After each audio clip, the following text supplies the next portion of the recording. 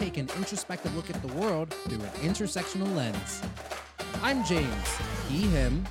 I'm a queer political activist, actor, comedian, self-proclaimed sexy blurred.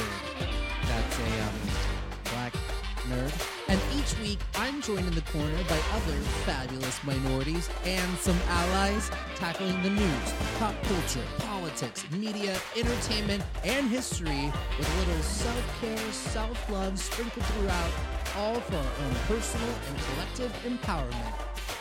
Y'all, I can't think of a better person to have here on the show to help bring in the holiday season because we need a little cheer, y'all. It's our friend, fellow Max Fun podcast host. It's Renee Culver of Can I Pet Your Dog? It's a Max Fun crossover holiday special.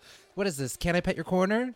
Whoa, okay, maybe, all right, maybe it's a different show. Anyways, she is such a bright ray of sunshine who brightens up my life and is going to brighten up yours too.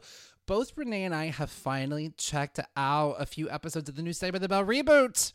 Melissa McCarthy makes a costly mistake but shows how to come correct with an apology. And on the heels of Kristen Stewart and Viggo Mortensen's recent comment, is it a slippery slope in not allowing straight actors to play queer characters? Does this pigeonhole queer actors and only getting to play queer roles? And in the main corners, I walk us through the atrocious history and centuries-long practice of Indian boarding schools that happen here on U.S. soil. And then, on a lighter note, Renee gives us the inspiration we need in celebrating the legacy and continued awesomeness that is Debbie Allen. Let's go. It is an action-packed holiday special Maximum Fun crossover.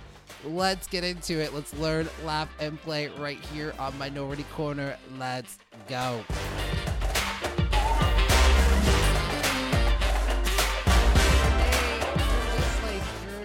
You're like my soul sister, my soul friend. Like, I think that like you're like I am the Gail to your Oprah and vice versa. Like the highest honor, the best compliment I've ever received. Yes, that's all I want. I just want to be the Gail to your Oprah. Oh man, this is great. Like I think we're each other's Gails. Yes. I'm so glad that you're here on Minority Corner. This is so fantastic to have you here. I am so honored to be here. Truly, like. I mean, listen, I know you're like, I didn't bring you on here to say nice things about me, but you're just going to have to endure it for like just a second. For like Sorry, just one listeners, Mississippi. you'll have to listen to this. It comes up on every podcast we're on together.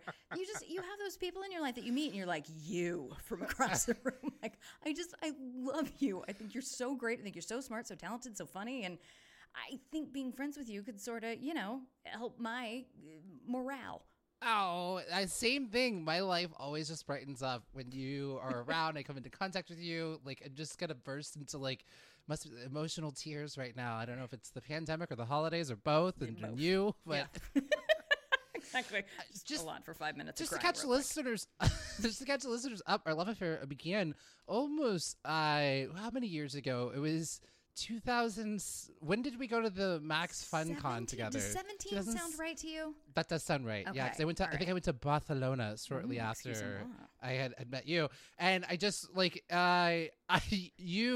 Jesse Thorne had introduced me to you, and I was almost intimidated at first, Same. Because you were Renee from Can I Pet Your Dog, and I've heard your ad when we like put the ads on our different Max Fun podcasts or whatnot. And I was like, oh my god! And your first guest was what's his face? I remember looking at his name. Lin-Manuel Miranda. That guy. He was having a slow day. We're like, get in here and talk about dogs, you.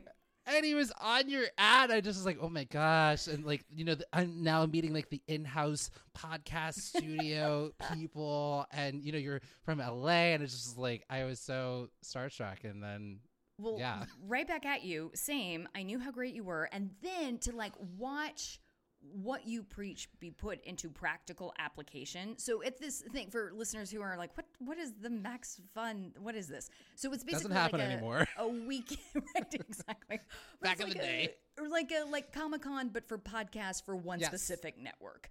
Yes, like summer campy because we're up in the Poconos, right? And so we're just like away from like just in our own sort of like bubble. It felt like it was like a weekend of summer camp. Yeah, and super fun. But everybody coming doesn't know each other. Like the only thing you have in common is that you like podcasts.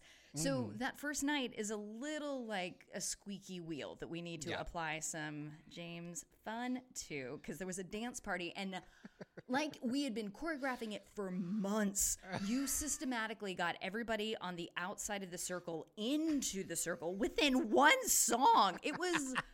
It still blows my mind when I think about it. It was so great.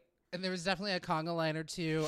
You and I owned that dance floor. I just remember being dripping of sweat. So wet. Oh, like, just oh soaked to the God. bone. Yeah. At the end of, and it was, I feel like it cold outside, because I just remember going outside. My body was like steaming. I took my shirt off and just wrang it out. And it just was like sopping like a waterfall of my torrential sweat. And then sore for days. Because listen, did they serve alcohol? Of course they did. Did they partake?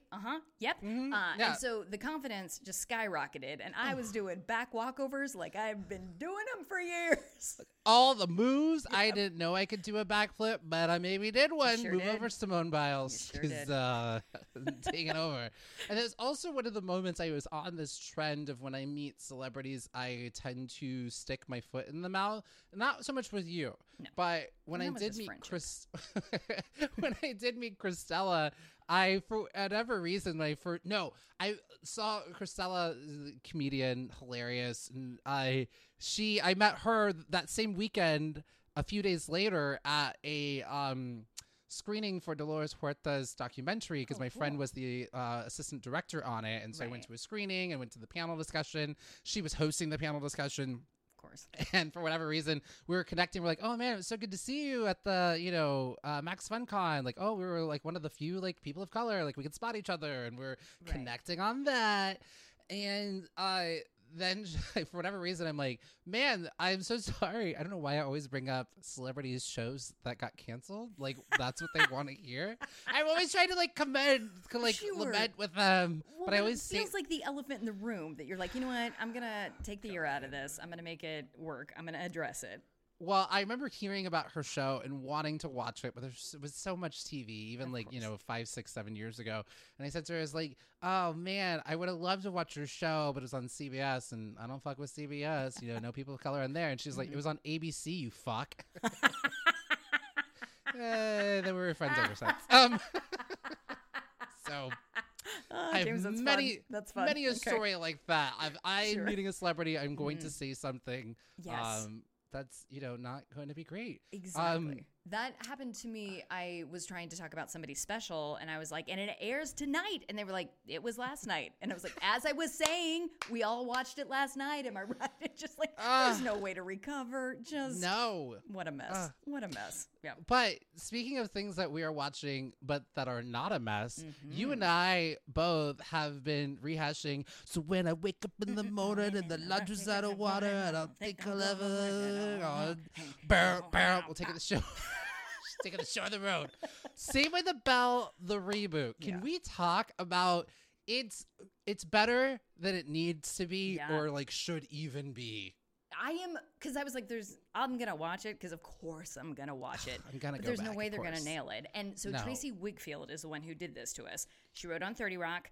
She wrote on... Yes. Good news. Yes. So yes, because it has Tina that Fey vibe trained. to it. Yeah. My friend, my roommate kept being like, he's like, this feels like 30 Rock. I'm like, because it's got someone who worked on it there. It sure does. It sure does. But I'm curious about your take on this. It feels like it's because it's going to have a mass appeal, and it feels like it is sort of harmonizing and pulling with the crowd who's not going to want something different. So they're like, okay. Hold on, though. If you just come my way just a little, and you'll see that, okay, these are some things that we should talk about and address, but gently. How do you feel? And it's the perfect way to do a reboot. It's very sort of so it's on Peacock for anybody. Yes, it's another streaming service, but you can do a 1 week for the first episode is free, but you're gonna have to subscribe afterwards, because that one episode is just not going to be good enough. Yep. Very Degrassi-esque, where it's like the rest of the cast is now the older, Zach is the governor of California. And it's everything, if you look back at looking back with our, 2020 goggles looking back, like Zach is like a terrible human being. Like, you The know, worst. Yeah. and they acknowledge that he is a terrible human being in the show. Like, they don't shy away from it. Like, his son is also like the butt of, like, his son is very Zach-esque. And it's almost like, it's very sort of like commenting on the show of like how it was and commenting on it while still, like you said, sort of moving, like subverting all sorts of expectations. The Right. cast is more diverse. The one who gets to do the timeout is a Latina.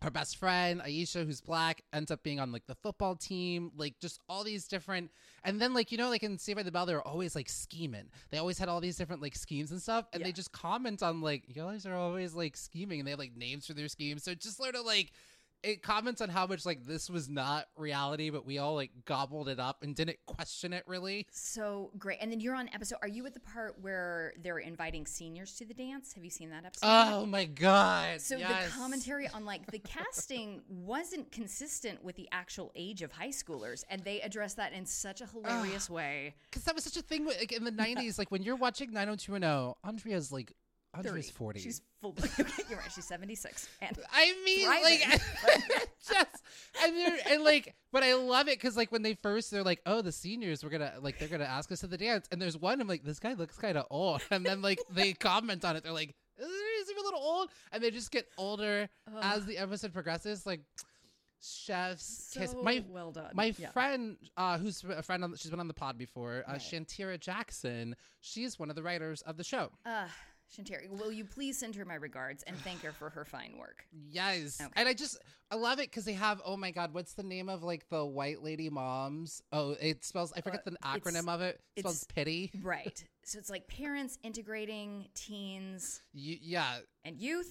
Yeah, something Or like something, that. yeah. Because the whole premise is that like the kids from like the, you know, the inner city kids or whatnot, their school gets shut down because of Zach Morris being a really shitty governor. And so now the schools are being it's being integrated to like the more wealthier Bayside High. And it just, I don't know, it's not doing it in the way that you've seen other shows or other TV, like, you know, or movies like Bring It On or something. It's just, I don't know. There's just something, there's heart. I think that's the other thing about the show. Yep. There's heart and there's love, and they're addressing like all the conversations. Zach's best friend that he's always sort of like feuding with is a trans actress, and her character is trans in the show. Like, Incredible. Yeah. I love it. I love it. Her name is Josie Tota. Tota. And she's so hilarious. Oh my so God. Good. And the talent of these kiddos is really, really great. Plus, we also have Slater and Jesse they're still working at the school, which is exactly what you want for them. Oh my gosh. Great. Like, Jessie is a counselor with her book. I'm so excited. I'm so scared. I'm a parent. Like, and anytime like kids are about to like do like, you know, caffeine pills, which they're like, yeah, caffeine pills. That's what those were. They were a little bit more harder. The most dangerous of all pills. Well, it sounds like you and I are just giving it the stamp of approval. And Lark Voorhees is going to be coming to the show. There was she wasn't originally included, but I don't know if you've seen and gone down the YouTube rabbit hole. No, tell me what's happening. We have on the pod. She is bipolar, and so she had it really bad, like some layers of schizophrenia in it, and so they hadn't had her included in it. And then there was a big Dr. Oz show about it, and she's fine now, and so I guess she'll be appearing later on in the season. Oh, I love to see it. Okay. It is interesting to see that all of those kiddos are producers for it. So I like that they're all, what do we think that is? They're just contributing in some way? Yeah, I think because, you know what, 90210 did the reboot as well when they did theirs. And actually it was very similar, sort of acknowledging the ridiculousness of their own show as they reboot it, which I think that's our generation's our comedy. We like to comment on like what's going on. Do we ever? We all see what's happening. Yeah. And just like really fast, witty writing. We're just like, I think Jesse's son, she doesn't know how to like tell her son like no, or like she's not, although she's a big counselor and this PhD doctor, her son is just like a complete like idiot, right? But he's got such heart. He's got such heart. So much heart. Yeah. Before the football game, he gives like these, you know, loving pep talks instead of getting them all fired up to like really crush the other team. And he also makes like he started cooking, and she has to eat his meals, which are what is it, like raw spaghetti and water sauce. Yeah. Oh, just real bad. Yeah, just the worst. But she can't tell him Like, no. She don't want to hurt his feelings. And what a funny line. I just don't understand like who writes, like the writing is just like, but anyways, I think I do like that. I like it when these kiddos, the old school Saved by the Bell, they're all producers on it, like you were saying. And I just think like, yeah, I think I love that they're able to take the piss out of, you know, their work and just really let like people have a full sort of playground in the brand and the world that they used to inhabit. Couldn't agree more. Yeah, I truly think they did it. They got it right. It was great. It's great. Chef's Kiss. So check it out and listen. If you can, you can easily watch all 10 episodes within your free week trial. Yeah. Like that's. Don't forget to cancel. Not even full 30 minutes. Like you can do it. Oh my God. Give yourself a weekend. Believe in yourself, and you can make that happen. Peacock, way to go. So that's what all these networks, they always find like one show and they get you, and then you forget to cancel your subscription. Right. And then that's how they do it. Yep. I'm paying for all kinds of things.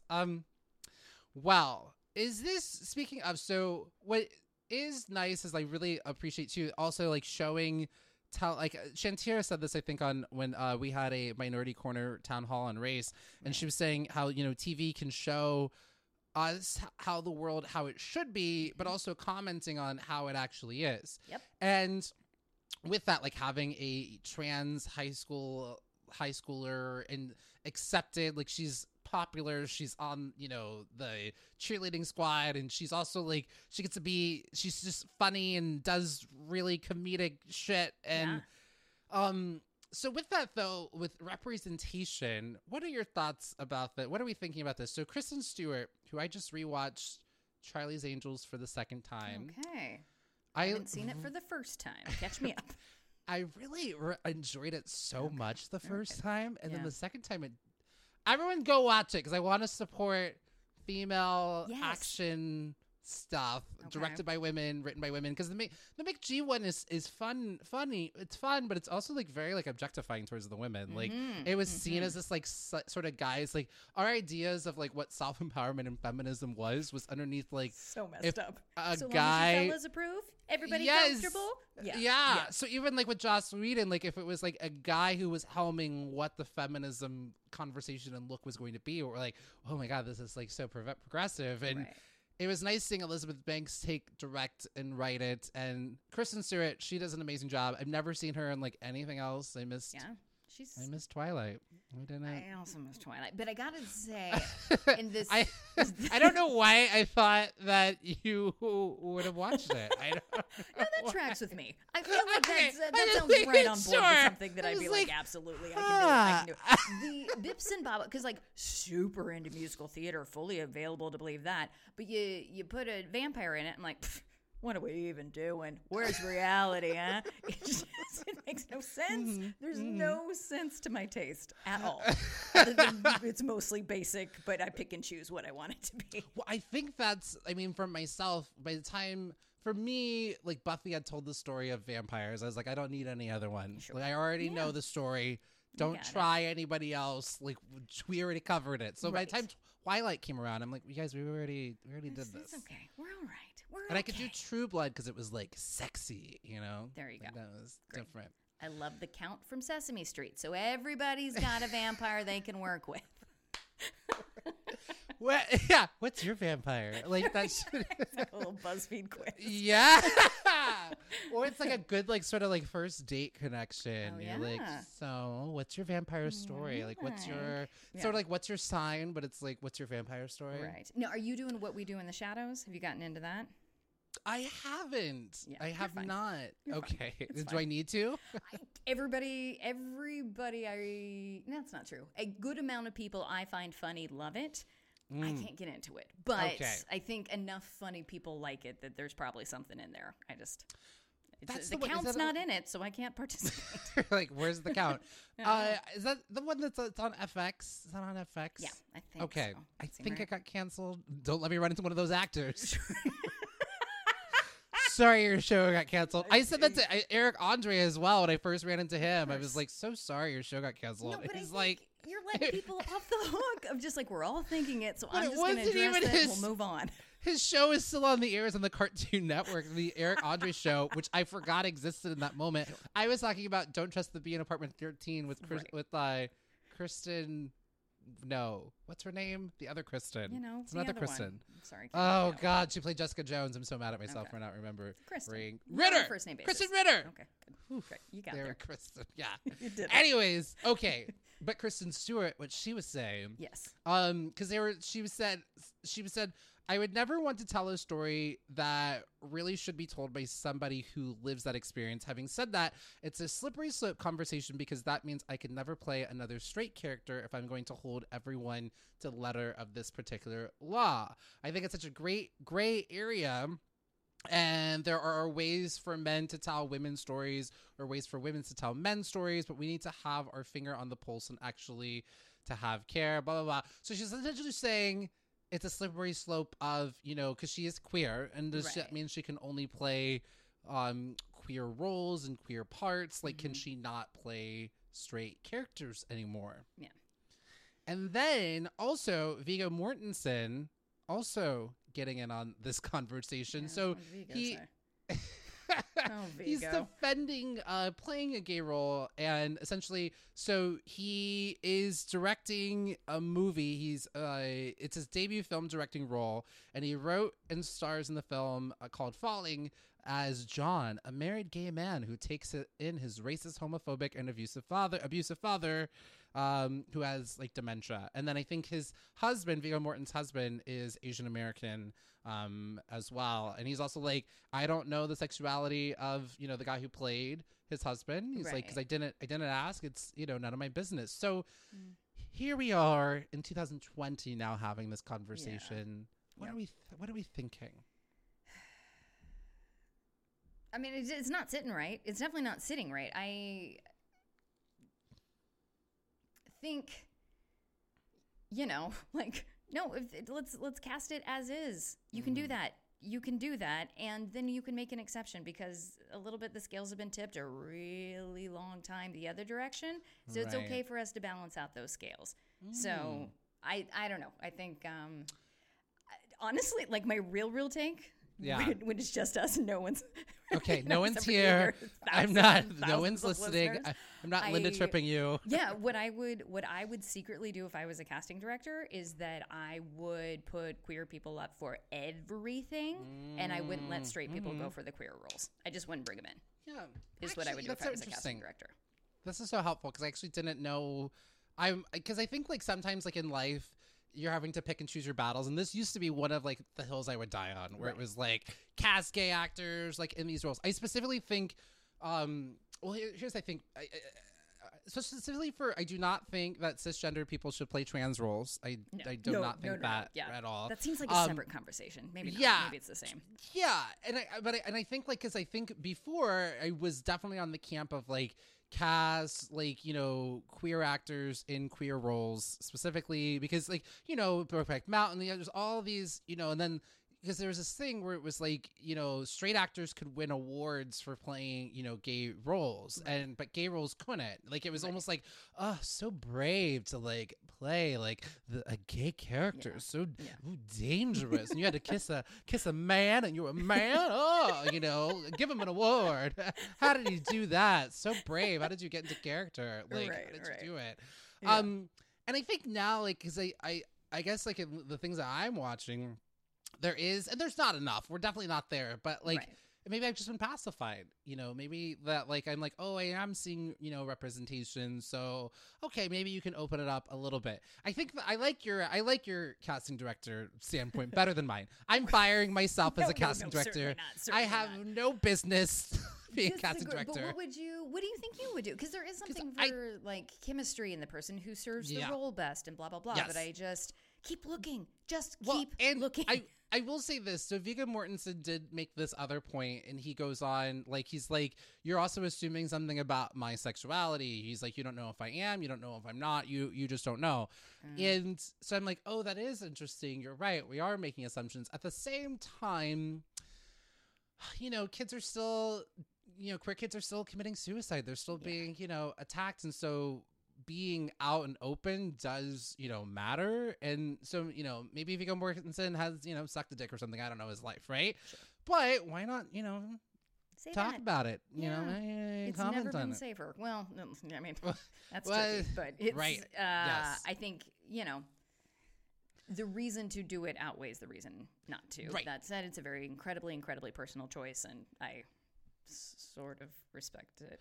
Well, and the thing is, because I was very much against, my queer theater professor used to call Sean Hayes from Will and Grace, a baby killer, because I know, God, strong right. choice of Intense. words. Yeah. Yeah, all But right. because he was on this show getting all these accolades and he wouldn't come out of the closet, right? But this is also a different time. Yeah, But kids were yeah. still, killing themselves at such high, rates, and representation does matter. Right. But it was a different time, and I respect everybody's time to, be able to come out. I guess my thing is, if you are going to play a queer character and you are mostly identifying as straight, I don't know. I think well, you got to really go for it. Like, you got to really, passionately kiss on the lips and just do a sex scene of sorts. Like, you got to go. Like, I don't know if you've ever seen I Love You, Philip Morris, I think it is, with Ewan McGregor Right, and yeah. Jim Carrey. Yeah. I know There's of a it. Yeah. hardcore gay sex scene between Jim Carrey and Ewan McGregor. Like, Okay. just, man, someone's getting pounded in the Okay. doggy style position. Yeah. Hey. Right. Right. And so I'm like, if you're gonna, you gotta just, go for it. No, pecks on the cheek, no shooting it in a different way. Like, you gotta really, go for it. And, Yeah. and you're gonna be embraced by the queer community. And some guys are gonna, probably flirt with you, but Right. I don't know. Like, you just gotta, I think otherwise you're not the right person. If you can't fully embrace the spirit of that role, then you're, not the right person. But I do like your, because I think my thing, I was thinking with Kristen Stewart, I think the fear is, I was thinking the same thing, is that I wouldn't want to only have to play queer roles. And I think the problem with it is there's so few roles still. And Exactly. so Yes. and that's what her fear is. She's like, well, if you're going to put me in this lane, she doesn't want the other reverse to be true. Right. That if we're like, straight actors can't play queer roles, she doesn't want it to be the same thing that queer actors can't play straight roles, because there's so few roles for us. So and I think we'll get to a period one day where it's just really doesn't matter. I think the bigger conversation is I think what Viggo Mortensen was alluding to is that sexuality is just such a spectrum. And one day when we can just sort of blow it up and get rid of it, then it's great. Everybody's a little bit something, and everybody, can play whatever. Yeah. And I want it to be weird, to be like, what, okay, why did you tell me that? It's fine. Yeah. Do whatever you totally. want to do. Yeah, whatever. Would be- Everyone. What a gift. But That's- until then, yeah. No, we are not, quite there. Right. And last thing to sort of just touch on here. So we talk about this a lot on the show, the art of an apology. And Yes.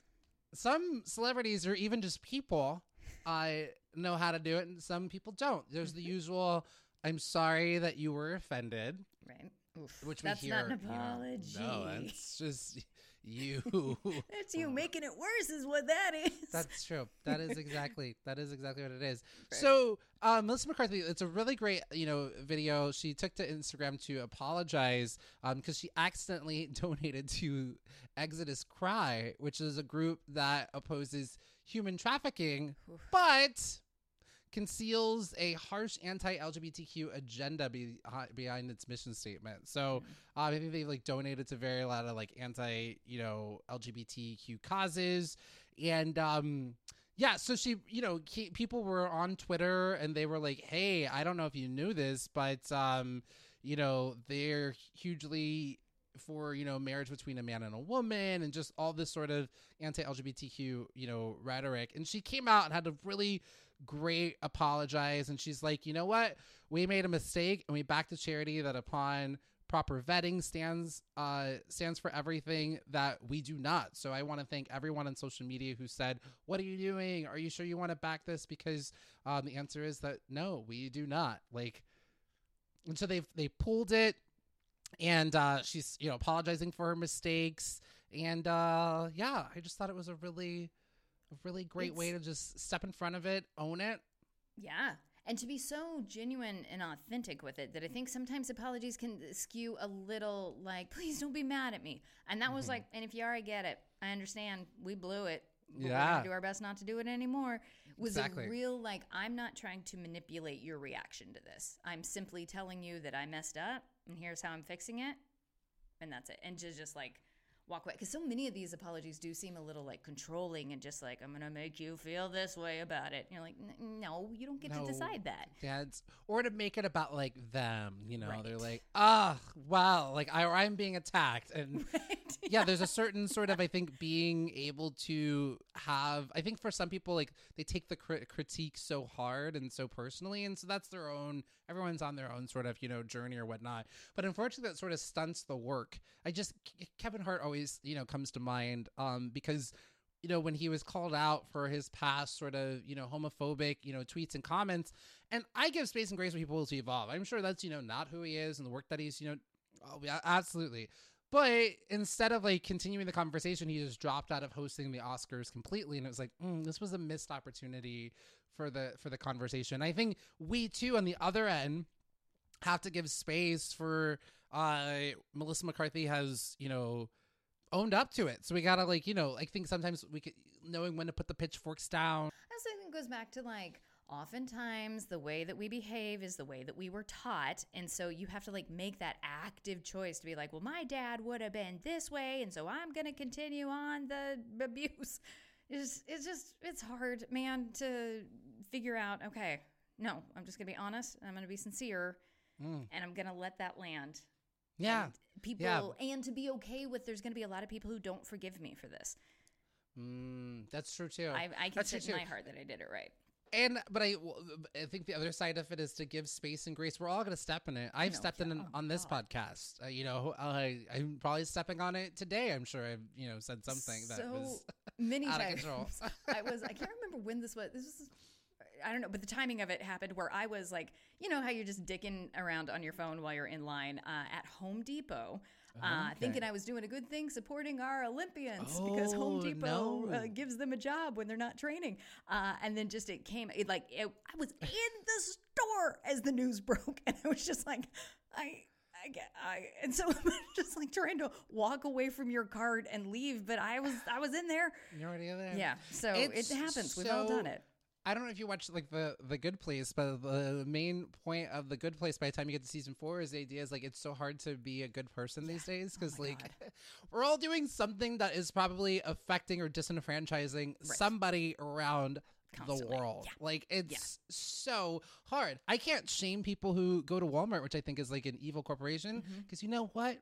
I still shop through Amazon because it's convenient. Yep. And not like, you know, it's our generation's Walmart and it's terrible and it's awful and it's just so hard. It is. Like almond milk consumes so much water and I'm trying to like, you know, not, you know, affect the cows, but now I'm like fucking up the environment because I'm drinking almond milk. Like it is. Lord, it's everything has an underbelly. Exactly. But I think first off, I love space and grace. I love it so much. Stealing it, using it. Thank you so much for that. But yeah, a little bit like ultimately is your intention good? And if it starts with good intention, then maybe we can grow from there. And then when you step in it to be able to have the space for everybody involved, like I need to also have the space because there'll be shame involved. Like I know if I fuck something up or say the wrong thing, I'm going to shut down and I'm going to feel shame. And so I need to work through that, but I also need space to be able to work through my shame so I can come to the table and we can have a learning experience. It's not that I'm a bad person. It just, you know, I stepped in it, you know? So it's like, because it's like guilt is I did a bad thing and then shame is I am a bad thing. Right. And that's hard to get out of because that's deep rooted as opposed to like, oh, I just did something. Oh, okay. Let me correct and learn from that. Make steps and move forward. Yeah. Am a bad thing. And especially if you're, you know, a marginalized person that starts to root into all the different ways society or our parents or other people in our lives or teachers have told us that we are wrong or we're bad or we should be feeling shameful. Right. And the things we'll do to not feel shame are the worst. What is this the Brene? It feels like we just turned into the Brene Brown podcast. Exactly. Brene, are you listening? Are you proud of us? Did we get it right? We're talking about shame. We're talking about shame. But we have this like shame spiral culture. It's a culture of shame and suffering, and we're gonna break that. This is a new era. It's a new day. Yeah. Get out of here, shame. You're You not ain't got welcome no anymore. space for here. There's Yeah. that door. Get up and leave. Don't you dare come trying to shame me. Great. Perfect. I don't Well- think shame's coming back. All right. Speaking of by shame, great. Well, we're gonna go to something shameful about America's history after. Well, maybe I don't know. How do I reframe this? We're gonna be talking about the history of Indian boarding schools, and I'll tell you why I'm calling it that specifically. Right. Is that a shame? Is that a shameful thing, or something to feel a little guilty about? I think it might dip in the shame, but we'll see. Okay. We'll see. I'll get some information Sometimes, from you and we'll see. maybe sometimes a little shame is okay. So Shane, we're gonna close the door on you, but you stay right there. Just keep listening outside the door.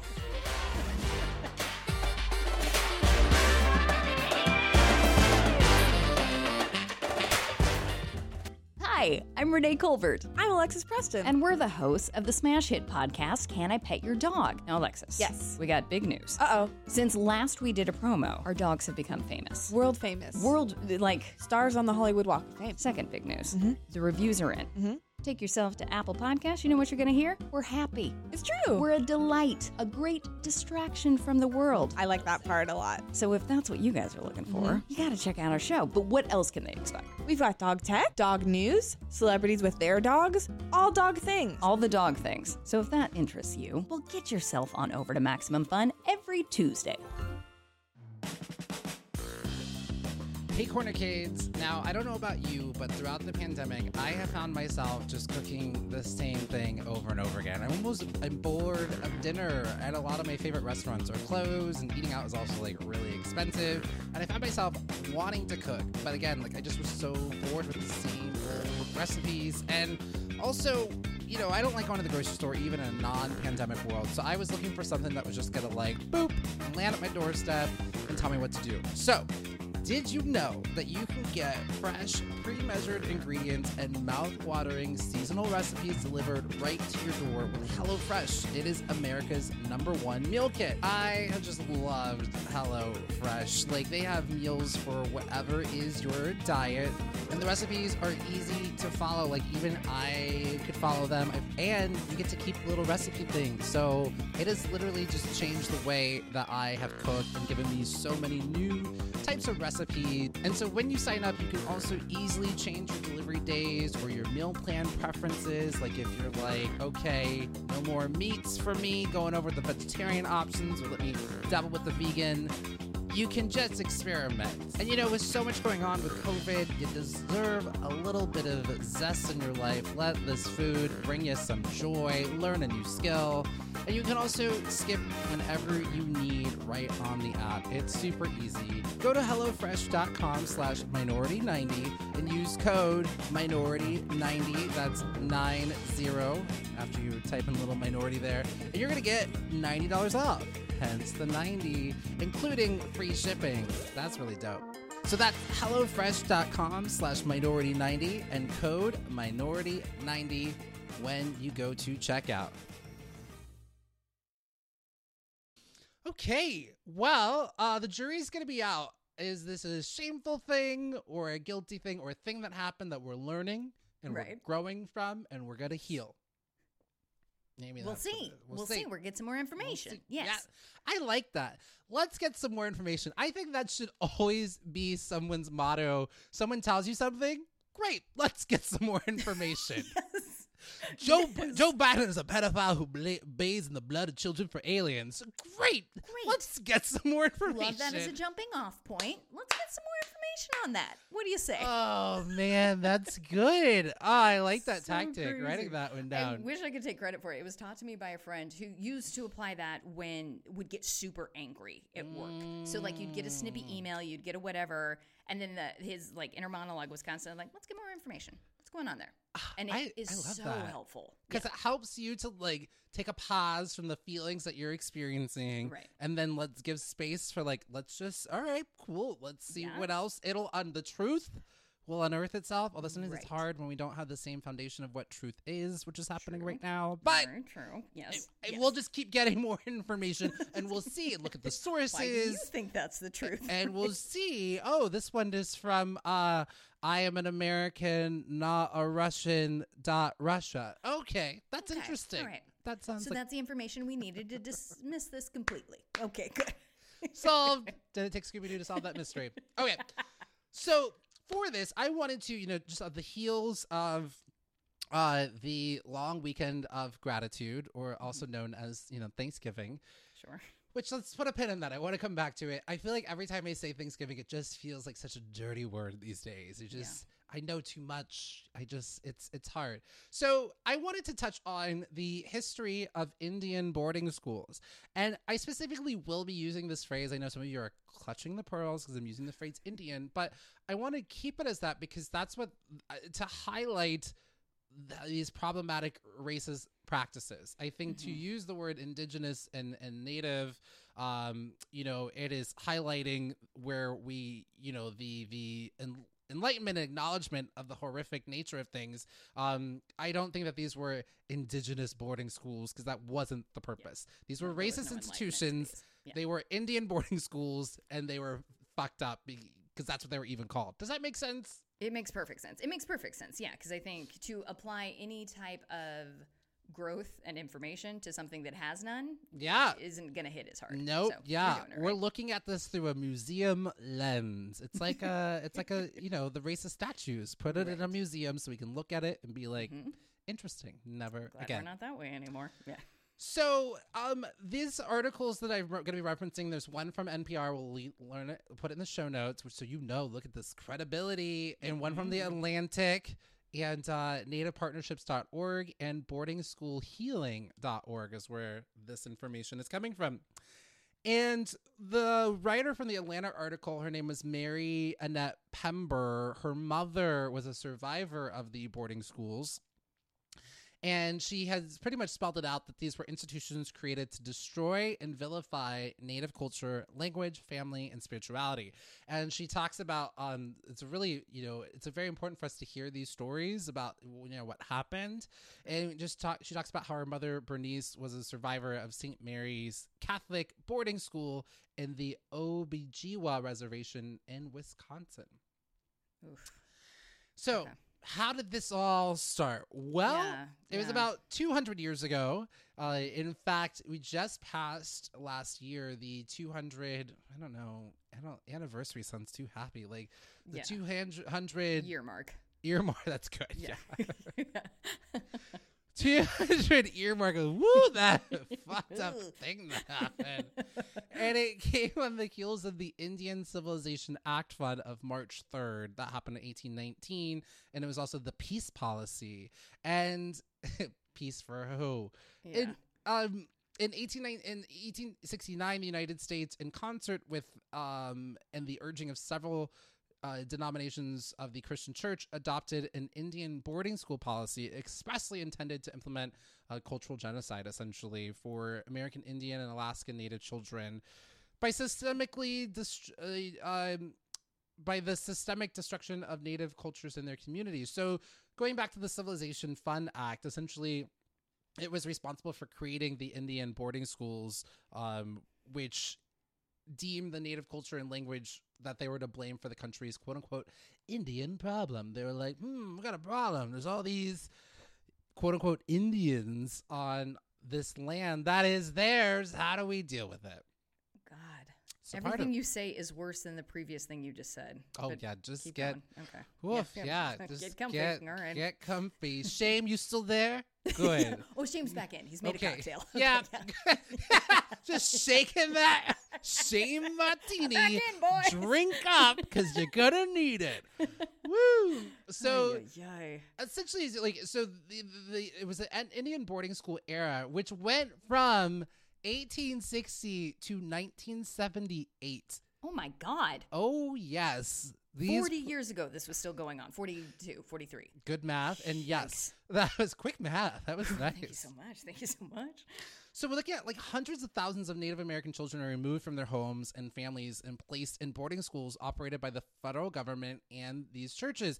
And we actually don't even have an exact, like with most things that are fucked up, there's not even an exact number of it because they weren't really thinking of these as, you know, humans per se. And by the 1900, there were 20,000 children in Indian boarding schools. And by 1925, that number more than tripled. So it was like revving up in the 20th century. And by 1926, nearly 83% of Indian school-age children were attending these boarding schools. 83%. No. There were about 357 boarding schools in 30 states. Like I said, in the 1900s, about 20,000 children in boarding schools. 1925, about 60,000, almost 61,000 children in these boarding schools. So hundreds of boarding schools. But these, when it first started out, the Bureau of Indian Affairs was established, which is so wild that was like a thing. And there was like a secretary of the Indian Bureau of Affairs, which they were probably a white person. Just gonna say it. You think? Yeah. Well, the first boarding school was on the Yakima Indian Reservation in the state of Washington, and the schools were part of a plan that were devised by well-intentioned Eastern reformers, Herbert Welsh and Henry Pancoast. It just reminds me of like we still have those, like, you know, sort of like this is like well-intentioned white liberal people. Sure. The pity committee. It's the pity committee. It's exactly that. Oh Saved by the God. Bell. They knew Saved it. by the Bell. Calling it there. Just see this way. Go to the reboot because it's Saved by the Bell reboot. Speaking the truth. You're gonna know exactly who started these. Yes. This is what they're talking about. So they had helped establish the first boarding school. And on this, the idea was it was going to help these Native folks assimilate into the American way of life, and they'd be taught the importance of private property, material wealth, and monogamous nuclear families. Oh my God! I mean, if that's your jam, sure. But like, don't. Yeah, but let's not force this upon. Well, even it's just like across the board. Like that's your way of. They literally have a different way of like living and thinking about life that we can't even comprehend. You know, it's just the forcing of this is so already off to the wrong start. Pity committee, well-intentioned white people, and then look at these well-intentioned white people. This is what we're talking about. See, sometimes good intentions can lead to disasters because like it then led to these boarding schools that we'll see a little bit later. So it was to civilize them, and the first priority of the boarding schools would be to provide, at first it was going to be like, rooted like education, reading and writing, and speaking of the English language. Eventually, they learn arithmetic and science and history and the arts, and all these things to get them to have self-directing power of thought, and they have individualism and all these sort of things again to try to indoctrinate them into white American society. Make them exactly like us. 100%. Instead of just like letting, all right. The federal government was like, this is not working. This is not enough. We still have a quote unquote Indian problem. Let's kick it up a few notches. Good. And so then they started developing in the 1870s. You had off-reservation boarding schools. So this one was at least like on the reservation. Then they were like, no, let's kick it up a notch. Right. So then get you out of that completely. Right. Yes. And so this is around the time this asshat, Richard Patt, who was a colonel who established the Carlisle Indian Schools in Carlisle, very creative. He came up with the concept of kill the Indian, save the man. So the idea was to essentially do all this stuff to kill the Indian inside of them, but, kill the Indian in him and save the man. Oh, my God. Oh, my God. Yeah. So... And that was said out loud. That wasn't just a vile he had a thought speech. He had. It was a whole slogan. There was a big speech, so this is the tail end of a big speech that he gave, and that was the slogan. That was kind of like the mantra of these schools and how they were able to tell themselves that they were doing great things. Right. So now, children were sometimes forcibly taken by armed police, and there was this one guy who had this story of like he thought that his mom didn't want him anymore. He was being thrown into the bus, and when he turned around, he saw all the mothers crying, and he realized this was not what they wanted. And for some communities, boarding schools were the only option for public schools because public schools were close to them because racism. They weren't allowed. So the only options that they had were these boarding schools. Yeah. And then Native families, so like 1/3 of the 357 known Indian boarding schools were managed by Christian denominations. And according to that act, Christian missionaries and other persons of good moral character were charged of introducing Native children to the habits and the arts of civilization. So that's how they were able to take this up. This whole entire thing kind of reminds me of like in China, they have like the Muslim rehabilitation camps. Like that's Right. It's just brainwashing, you know? Yeah. Well, and just the systemic, like racism of it is just so like relevant of just like, well, you can't slaughter him anymore. Right. So now what's the next step? Yeah, they're like, Okay, and then what's the next step? It's just like, no, but this all came from because slaughtering wasn't an option. So you're clearly not doing it correctly. Is just this is so bad. James. They were like, I didn't even know any of this existed. yeah. This is why God. we have these conversations here. Yeah. And so then early in the history of the American Indian boarding schools, the U.S. government argued that the quote unquote Indians were savages who should be compelled to send their children to school by whatever means necessary. And then later, the government recommended increased Indian control over education at the schools. And then a report in late 1880s defended the early days of the schools. But then in the 1920s, a report concluded that the children at the federal boarding schools were malnourished, overworked, harshly punished, and poorly educated. Then when you get to 1893, there was an 1893 court ruling that increased pressure to keep Indian children in boarding schools. And then when you get to 1969, a report declared that the Indian education to be a national tragedy. But mind you, this is 1969, and the schools were still going to like 1978. And in the 1960s, a congressional report found that many teachers still saw their role as civilizing This is 1960s. They saw their role as civilizing American Indian students, not educating them. And the report said that the schools still had major emphasis on discipline and punishment. Right. And then when you get to 1978, with the passing of the Indian Child Welfare Act, that Native American parents gained the legal right to deny their children placement in off-reservation schools. So we needed that act in 1978 to get passed. Yeah. And then the practices, like, so what was going on here? What were they doing? What was their day in a life? Right. Well, Right. their long hair, which was a source of pride for many Native peoples, were cut short, usually into identical bowl haircuts. So that already sucks. It's not only are you cutting off my Yeah. traditional hair, you're giving me an ugly ass bowl Just haircut. ugly. And now I look awful. Yeah. Yeah. Goodness, get any Yeah. worse? Oh my God. You see the photos, they made him take pictures in it too. It just is like, Ugh. it just is the worst. It's like Just one humiliating. humiliation It's after just the like, next. Yeah. give it a look. Now you got to take photos of this. Gross. Yeah. They exchanged traditional clothing for uniforms. They embarked on a life influenced by strict military style, regimentation. Of course. Students were Yeah. physically punished for speaking their native languages. Contacts with family and community members was discouraged or forbidden altogether. And survivors have described a culture of pervasive physical and sexual abuse at the schools. Food and medical attention were often scarce. Many students died. Their parents sometimes learned about their death only after they had been buried in the school's cemeteries, some of which were unmarked. Oh God. Horrific. So they were slaughtering. So never Just mind. in a different Going way. back to the- Because it was yeah, like just in a either different- yeah. I'm going to kill that spirit inside of you or I'll kill the body. Either way, Right. they're Either getting way. rid of the quote unquote savage. Right. Yeah. So then they had like conversion to Christianity, and they were ravaged by disease like tuberculosis. There was in December 1899, measles broke out at the Phoenix Indian School and had an epidemic that was huge by January.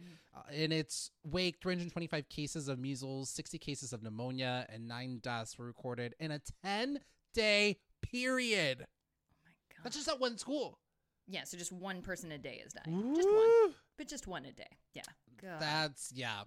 And so then they also were taught like a huge whitewashing of history. So Columbus Day was a huge hoopla at these schools because that was when like they were incorporated into history. So they weren't, they did not exist until like, so they're learning about, maybe like Egypt and Rome and medieval times. And they don't hear anything about like, now you're in the picture. Like now you exist when Columbus comes. No, certainly not. No. That's the first that they're hearing that they exist.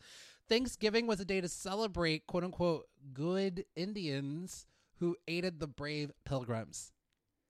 So this is like, hey, be like these guys, and we'll give you a day to celebrate. All you gotta do. That's all you gotta do. New Year's was a reminder of how this culture, white culture, kept track of time. George Washington was the great white father, and Memorial Day, some students were made to decorate the graves of soldiers sent to kill their fathers, essentially. Like, that's what you're commemorating, celebrating Memorial Day. This is a horror film. This is insane. Yeah. Yeah.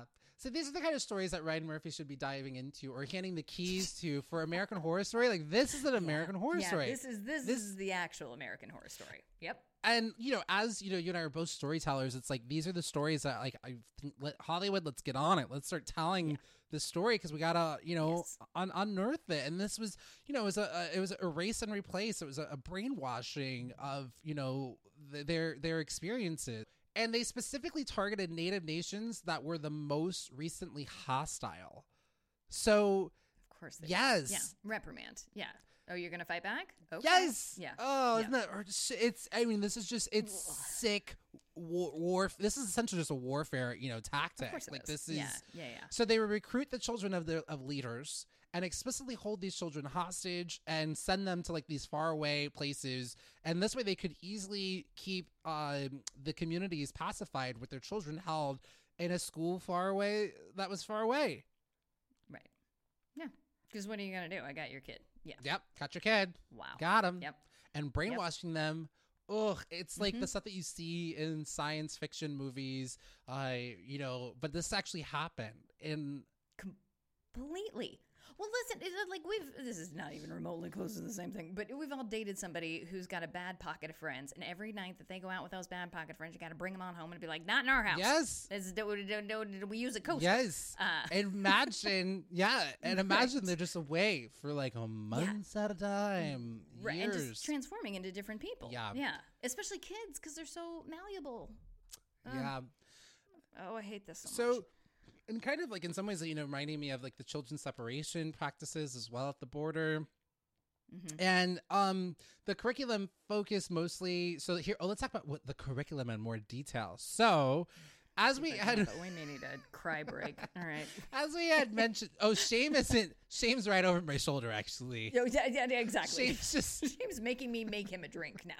Now I'm making Shame a drink because Shame just is like, this is bad. Y'all gotta feel this isn't guilt. This is shame. This is shameful. This is so much shame. Yeah. Shame needs a drink. Yeah. You doing okay, Shame? Shame, what can I get you? A foot massage? God. What do you need? Woo. So girls learn to cook, clean, sew, care for poultry, and do laundry for the entire institution. Boys learn industrial skills such as blacksmithing and shoemaking or perform manual labor such as farming. And because the schools had to be as self-sufficient as possible, students did most of the work.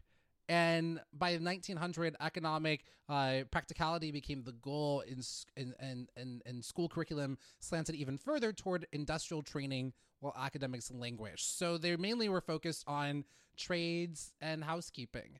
And that was like the jobs, essentially like it's slave conditioning, essentially. And these are, the roles that were available for them. And when you start talking about, we've talked about this before on the podcast, but there's certain groups and communities that these were the only jobs that were conditionally available to them. So when you talk about the economic wealth gap, well, there you go for generations. Yep. Man. Well, what about, do they have any free time? What do they do in their free time? No, they didn't. We all know they didn't. No. And we know if they did do anything that they were making stuff for them. So they did have some free times. They would have movie nights. They'd have movie nights. Do you want to know what kind of movies they watch? Cowboy and Indian movies. Shame has a drink. Okay, yeah, of course. How terrible, right? Like, I have to watch this movie about how my people are the villain and they're being slaughtered. Yeah. So, Wow. needless to say, trauma, right? There's just, trauma for the folks who survive these and the generational trauma that spurred from it. The author of the Atlantic article, she said that her mother would spend hours washing the laundry saying, white, white, like the sisters had taught me, and saying, we may be Indian, but by God, we ain't dirty. Because they would call them like, dirty Indian. And she just would see her mother like muttering things to herself and just shaking her head. Like they just... yeah. It's worse than any horror movie I've ever seen. Terrible. Awful. Well, Yeah. I don't want to just like throw a bunch of pain on us. I throw the pain and we acknowledge the story to be able to say, what do we do now? So there are things that we could do to remedy and heal from this. Yeah, let's do it. So let's do it. I'm in. It won't surprise you, but Canada is a great place to look for like, what do we do? Right. So they had hundreds of also, Indian residential schools with some similar assimilation agendas. Like Canada's, fucked up as well. But the Indian residential school settlement agreement in 2007, the government then formally apologized to former boarding school students and had paid reparations to survivors. Mm-hmm. Okay. Yeah. Yeah. So I think that's another thing too. When we're talking about reparations for, descendants of slaves, also including this into our conversation there's a genocide that happened here for First Nations and Indigenous folks. So in 2009, Canada created, it doesn't exist anymore because I think they found what they needed to find. So they had a Truth and Reconciliation Commission, and they began a multi-year process for collecting and listening to survivors' stories, opening up residential school records to survivors and families, and ensuring that the history and legacy of the schools are never forgotten. So again, just kind of like bearing witness. And apparently this was actually more powerful and effective than actually the reparations. People actually like appreciated this so much more. Because apparently, the admission of wrongdoing from churches and government meant far more. It was like this public, it was just, people want, that's how you have to heal. You can't just, I think it has to be a combination of both. I think give them money and let's have this conversation. Of course, give them money. Of course, but I think we've both been in that situation. Again, to bring it back to a romantic relationship. Who hurt you, Renee? Who hurt you? I need names. Do I need to bring shame? I will send shame to their house. I'm fine. gonna get shame and Uber. You get in here. I can also use like a job as so you get kind of screwed over at a job, and they're just like, well, there's your severance. You're like, yes, I'll take it, obviously, but I also know that I did a good job and it's not my fault that I got fired would really be the most helpful thing. Yeah. Yes. So yeah, Oprah talks about this all the time, that people just want to be seen and heard. Yes. There's a validation factor that, folks want.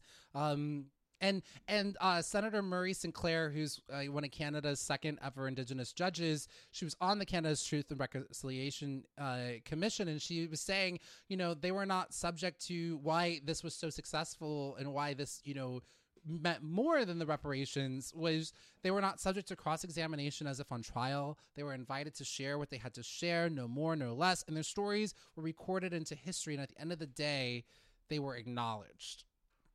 Right, yeah. And that's what people want.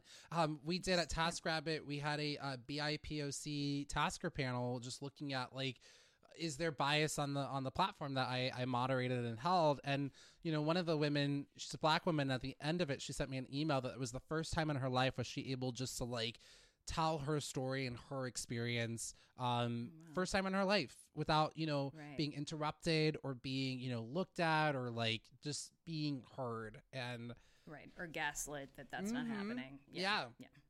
And here in the U.S., Obama did sign the Native American Apology Resolution on December 19, 2009, apologizing for past ill-conceived policies towards the Native peoples of this land.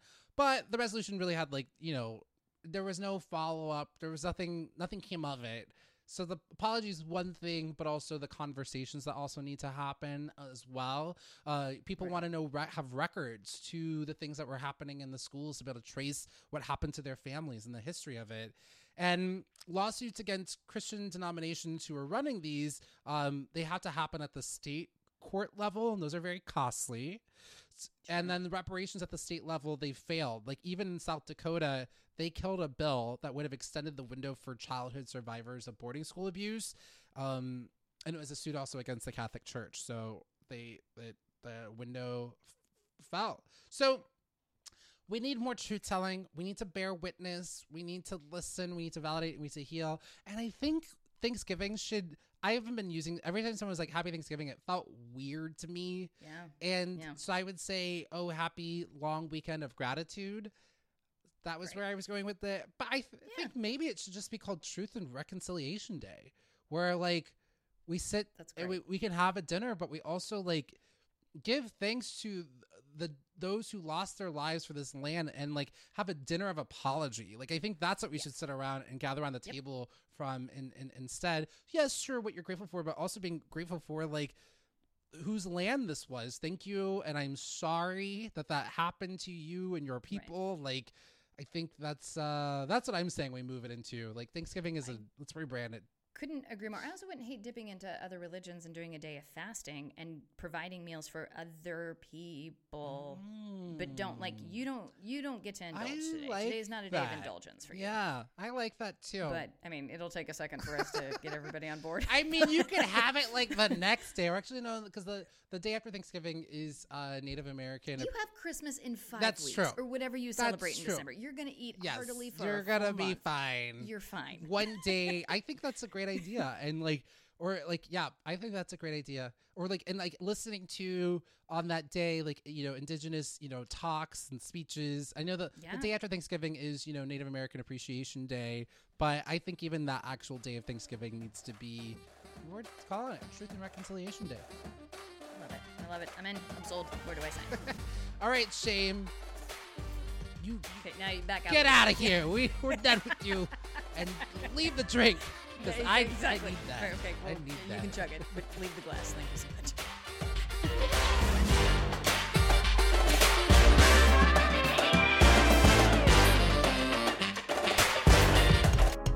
Hey friends, Jesse here, the founder of Maximum Fun, and I have some really great news to share with you. This year has brought a lot of changes for all of us. And one tradition that we were grateful to be able to hold on to is our annual pin sale to benefit charity.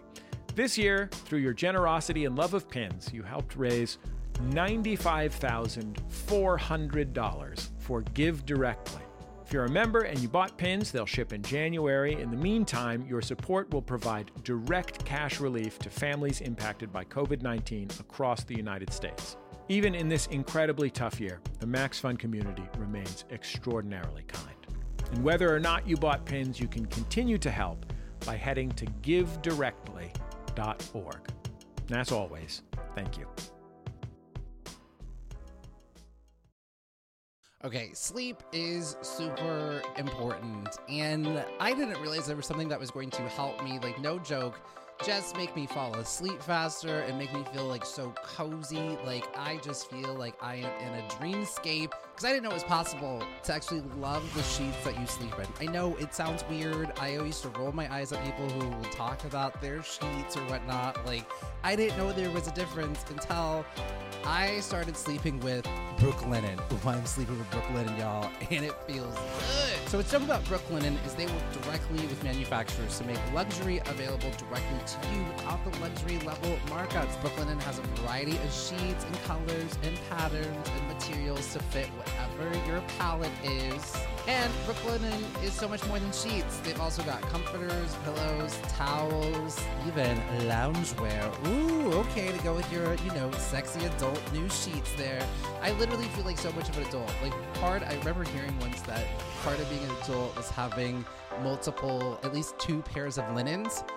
I finally have that. And it's high quality linens. I am an adult. So you all should also become adults and go get yourself some Brooklinen sheets so you can also sleep so well. I've been sleeping like a baby. I want you sleeping well. So to get in on the action, go to brooklinen.com and use promo code minority to get 10% off your first order and free shipping. That is brooklinen.com and enter promo code minority for 10% off your first order plus free shipping. brooklinen.com and use promo code minority at checkout.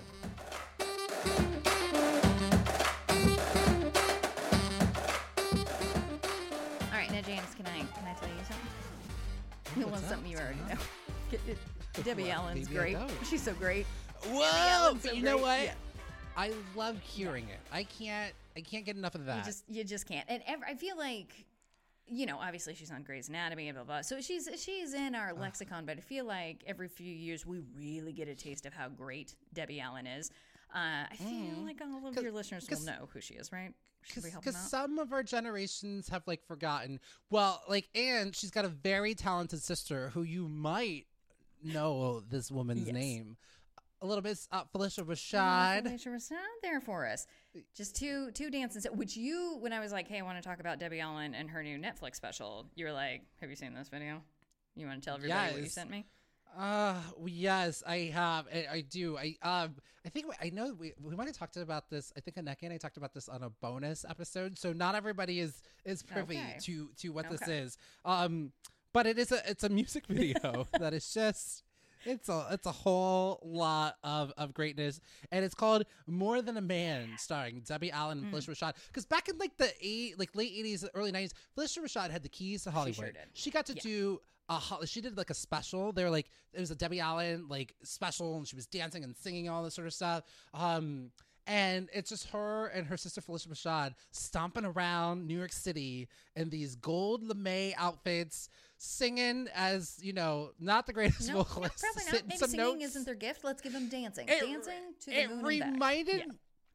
It reminded me of two sisters who probably used to dance around in their living rooms and do little Yes. routines together, but now they have budget and platform. What I love about a platform. What I love is that they got the permits do this number in busy New York City to rope off a certain Yes. section, but not enough someone to tell the crowds to keep Right. moving. So they just have the crowds crowds and crowds of people oh my god, they're filming something, and just staring and watching them, and you're just okay, this is a natural we're just dancing through the streets of New Right. York because clearly people A are watching you spectacle has film been this. made. Yes.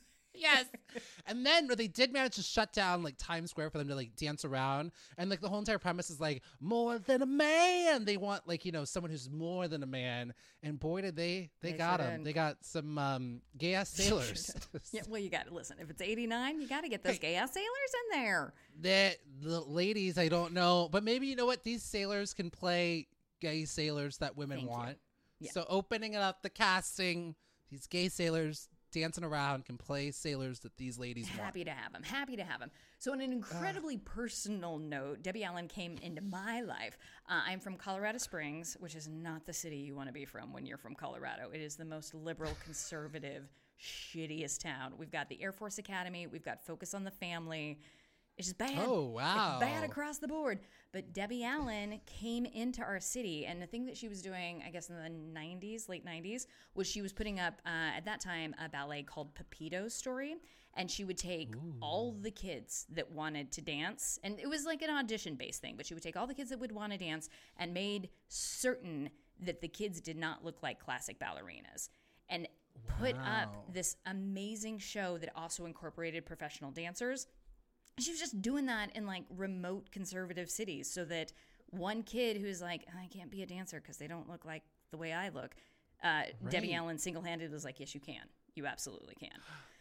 Were you one of those I was kids? one of Did those she kids. I point did to a you? little Pepito story. But listen, I think it was a cast of thousands. This makes sense. I feel like I saw some of those Debbie Allen moves on the dance floor at Max FunCon. It all makes Alan sense taught now. me this one. I see the genesis. see- Oh you my see how it gosh, goes. she's your You see how Obi-Wan. it goes. Yeah. So kind of flashing forward. So she's got a brand new show out on Netflix called Dance Dreams: Hot Chocolate Nutcracker. And it's a documentary of Debbie Allen. So again, Debbie Allen's a dancer. I mean, we've established this, right? Yes. Yeah. And she's also just was a television pioneer Yeah. because I think she also worked. She was on A Different World, which that makes sense because her sister was on A Different World. A Different World is a spinoff of the Cosby Show. who goes to college? Not Vanessa. Who's the one that Lisa Bonet's character goes to college? Denise? But then Denise. Denise. Yeah. Okay. Denise goes because she was like, I can't be on this like Cosby show. I got to live my life. And they're like, I'm gonna give you a spinoff. And then like she's on there for like one season, and she's like, fuck it, I'm doing Playboy. I'm out of here. But the different world continued on. It took place at like a historical black college, and also Debbie Allen really marinated into my life. And Let's hear it. It was her. She did a sitcom with LL Cool J called In the House, which is essentially just sort of like a black version of Who's the Boss, because LL Cool J, sexy ass, becomes like he's a former football player for like the Oakland Raiders, or maybe it was the LA Raiders at the time. Anyways, he becomes like the nanny to like her kids. Great. And they just premise that works. But she's only on there for like 1 or 2 seasons. Anyways, LL Cool J was very shirtless a lot, and I loved it. Of course, who among us wouldn't? That sounds great. And Debbie Allen facilitated this for you. She did. She brought that into my life. We love to see it. So in addition to like taking over, she also like choreographed the Oscars 10 times. She's been nominated for 20 Emmys. She's won 3 of them. It's success in her own right. And I think the thing that I think is so beautiful about the work that she does is that she doesn't need to. She's fine. Yeah. She doesn't need to. She also turned 70 this year. So she doesn't need it. She doesn't need it. She's fine. Oh my God. She's fine. And she also like directs episodes. She's not only on Grey's Anatomy, she directs episodes of Grey's Anatomy. Like, and she's also one of those people, like, what a career, because she just like creates. Right. She creates because she there's a few artists in Hollywood. Yeah. She's an artist. Like, she just works from her heart and her passion and create space for everybody. Yeah. So exactly. So just sort of the story of what you're going to get if you get yourself into this documentary is she's got a dance academy that she's had for 20 years, Debbie Allen Dance Academy. And she wanted to have something for kiddos who couldn't relate to the traditional nutcracker. So she has hot chocolate nutcracker. She's changed the premise a little bit. It's now like 3 mice that are like 3 stooges, sort of leading you through all these wonderlands. All original music, all different types of dancing. I'm so curious to see what you think. So curious. But yeah, so sort of, come full circle. So Debbie Allen was raised in Houston, Texas. And this was on an NPR show that she did on Press Play, where she just kind of went over it. And she was like, there was still racial segregation when I was growing up. I couldn't take dance. Wow. They wouldn't let me. So she's got that sort of as her fuel that is propelling her along. And then her sweet little daughter, her kiddo, was, fell in line, wanted to be a dancer. And her kid's dance teacher said, Alvin Ailey, better than that, there's not going to be an opportunity for you. And she was like, fuck you, fuck that. And then she took, so this dance studio where her daughter was at, she took the best teachers, brought them to her dance studio. So now it's like Savion Glover and just the best of the best. And is now creating like this really cool place that does not put limitations on people, which is, I don't know. I love her. I love it. So Hot inspiring. Great. Just sometimes and it's inspiring and also like, exhausting. Because you have to because you're being shut out of spaces, you then have to create your own. And, Debbie Allen is also one of those examples of she's the exception, not the rule. She made it through, but had to work twice as hard to get, half as much. She had to be so excellent and so great and so amazing and to be able to open and knock these doors open. And thankfully, she then is turning around and creating those spaces. So then she does become the rule that it is everybody and anybody can do it. But she's like an Oprah. Like Oprah is the exception, not the rule. That But man, thanks to Debbie Allen for doing the work. Yeah, Debbie Allen's incredible. Over on Homophilia, the podcast that you were a guest on, and all your listeners should check out. Oh my still we still talk about you to this what day. A great time. So great. But those fellas talk a lot about how some of the kiddos who were coming of age in the 60s, 70s, 80s now have this mentality. You either get your choice of I went through hell and back, and so you have to too, or I went through hell and back, so you don't have to. And it is such a I'm sure you've heard that a million times, but it just is really who do you want to be? Yeah. Be the latter. Be the latter. Be the one who I want to be able to create space. And I think there's still a way. I think the fear is that they won't have, grit and determination. There's ways that you can help someone learn that without making them like suffer and crawl on their ways that you can challenge them, because it's like, you know, it's the same sort of thing of like, I mean, we're gonna bring this really broadly, but it's like, when people don't have to suffer, then they're able to like think, their imagination is able to go forward and create things that we don't even know what we're even missing out on. Like when you give everybody universal basic income, it allows everyone's base needs to be able to be covered, or like, you know, to end homelessness, you give everybody a house or a place to live, a dorm. It doesn't have to be anything fancy, but they at least have food, they have shelter, right? And then if you want something more, then you'll be able to be in a space where you're not in such a scarcity mindset. And I think like we have so many resources to eliminate suffering and scarcity. There's like more than enough. Yeah. And I think that's another thing Debbie said was just like, you can tell me I'm a bad dancer. You can tell me my toe's not pointed. You can tell me I'm having a terrible day and I'm a bad dancer, but you cannot tell me that I can't do it. So I'm not saying that we can let's just put everybody in bubble wrap so that they never get hurt, but just don't make it a boundary that they're not allowed to cross. Make sure that they have access, which is why like it's really important for there to be, you know, I studied, I went to UCB, which is no longer, I think, anymore. I think so but too. there actually R.I.P. is a new UCB. school that's been coming out of it called The Squirrel, which is essentially being run by BIPOC and queer folk who are starting their own sort of like improv sketch theater company, and the classes are like also online and whatnot. But I did appreciate that UCB offered like a scholarship. Like once I learned like that they had a scholarship for essentially like marginalized people, I paid for like one series of class and I was like, oh my God, no, like I don't have to pay for anything. So I applied every year. You know, but because like that's why but you know, you see when you go to these improv shows, there's just like so many white people on stage, and I would honestly just like tune out so much, and I'd see a bunch of like mostly like white guys on stage who kind of all y'all look the same, and they have the same reference point for humor, and it was just so uninteresting. The more diverse teams had their humor was way funnier because they were able to pull from so many different things and have similar, to bring it back to Saved by the Bell, you're able to have so many different conversations because you have all these different reference points. And like I know the team of the Saved by the Bell show is like it's diverse. You can tell because the humor, they're able to touch on so many things from like a very informed place. Your shows are going to be funnier if you just get diverse. Yeah. It's going to be great. Don't be. It's fine. Yeah. Don't be scared. It's okay. Yeah. Bring in other voices. Yeah. Amazing. Debbie Allen. We love Debbie Allen. All stars. Nothing but thumbs up from here. High kicks. High kicks for Debbie. Perfect. And I think that's what she'd want. I think that's how she'd like to be properly. Did I get a high kick? But what's the most amount of high kicks that, you know, something you get? Like 4 high kicks, 5 high kicks, 5? 5. Yeah. Okay. You can stick with the classic Debbie 5 Allen, stars, but 5 high kicks. Yeah. And I'm not going to give you 6 because I want you to work for it a little bit more, Debbie, because I think she will feed on that. She's like, 5, I'm going for 6. She's got more. Felicia? Yeah. Get to the studio, block out Times Square. I got a new song and a new outfit I just made. Hire me some gay dancers. 5, 6, 7, 8. Go, Debbie, go.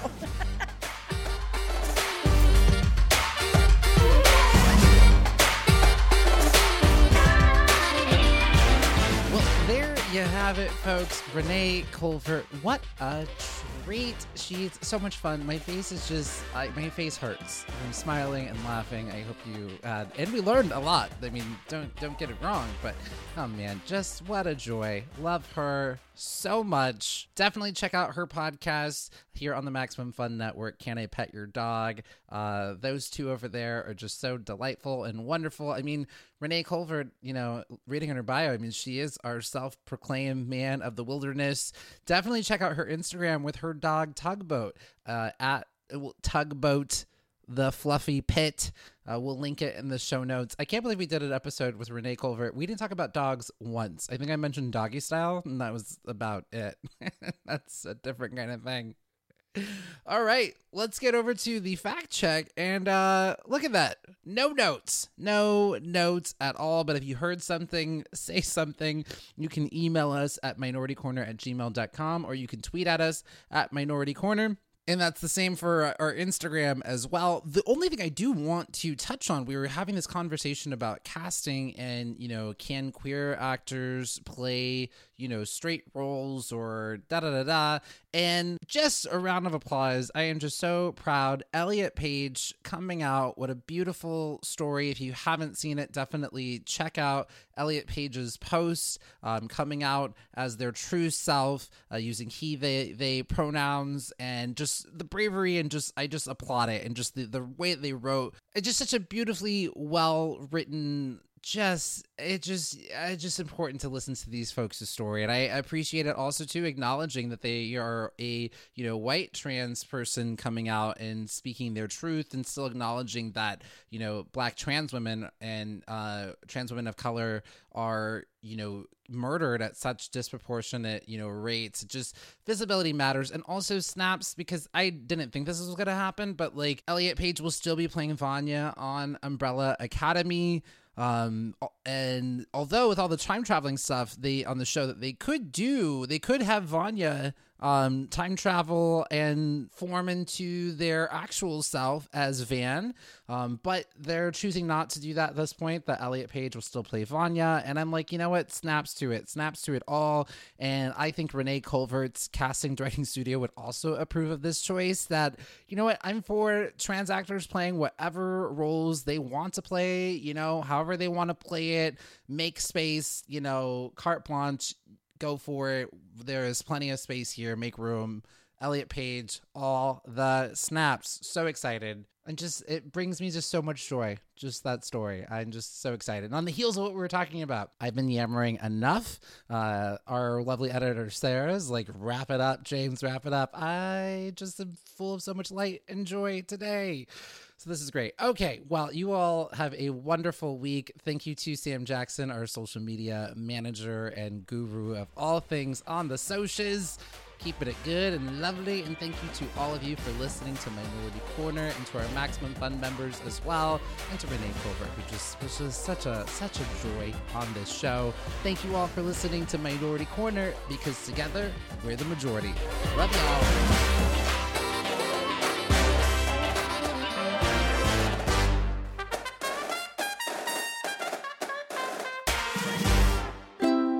MaximumFun.org. Comedy and culture. Artist owned. Audience supported.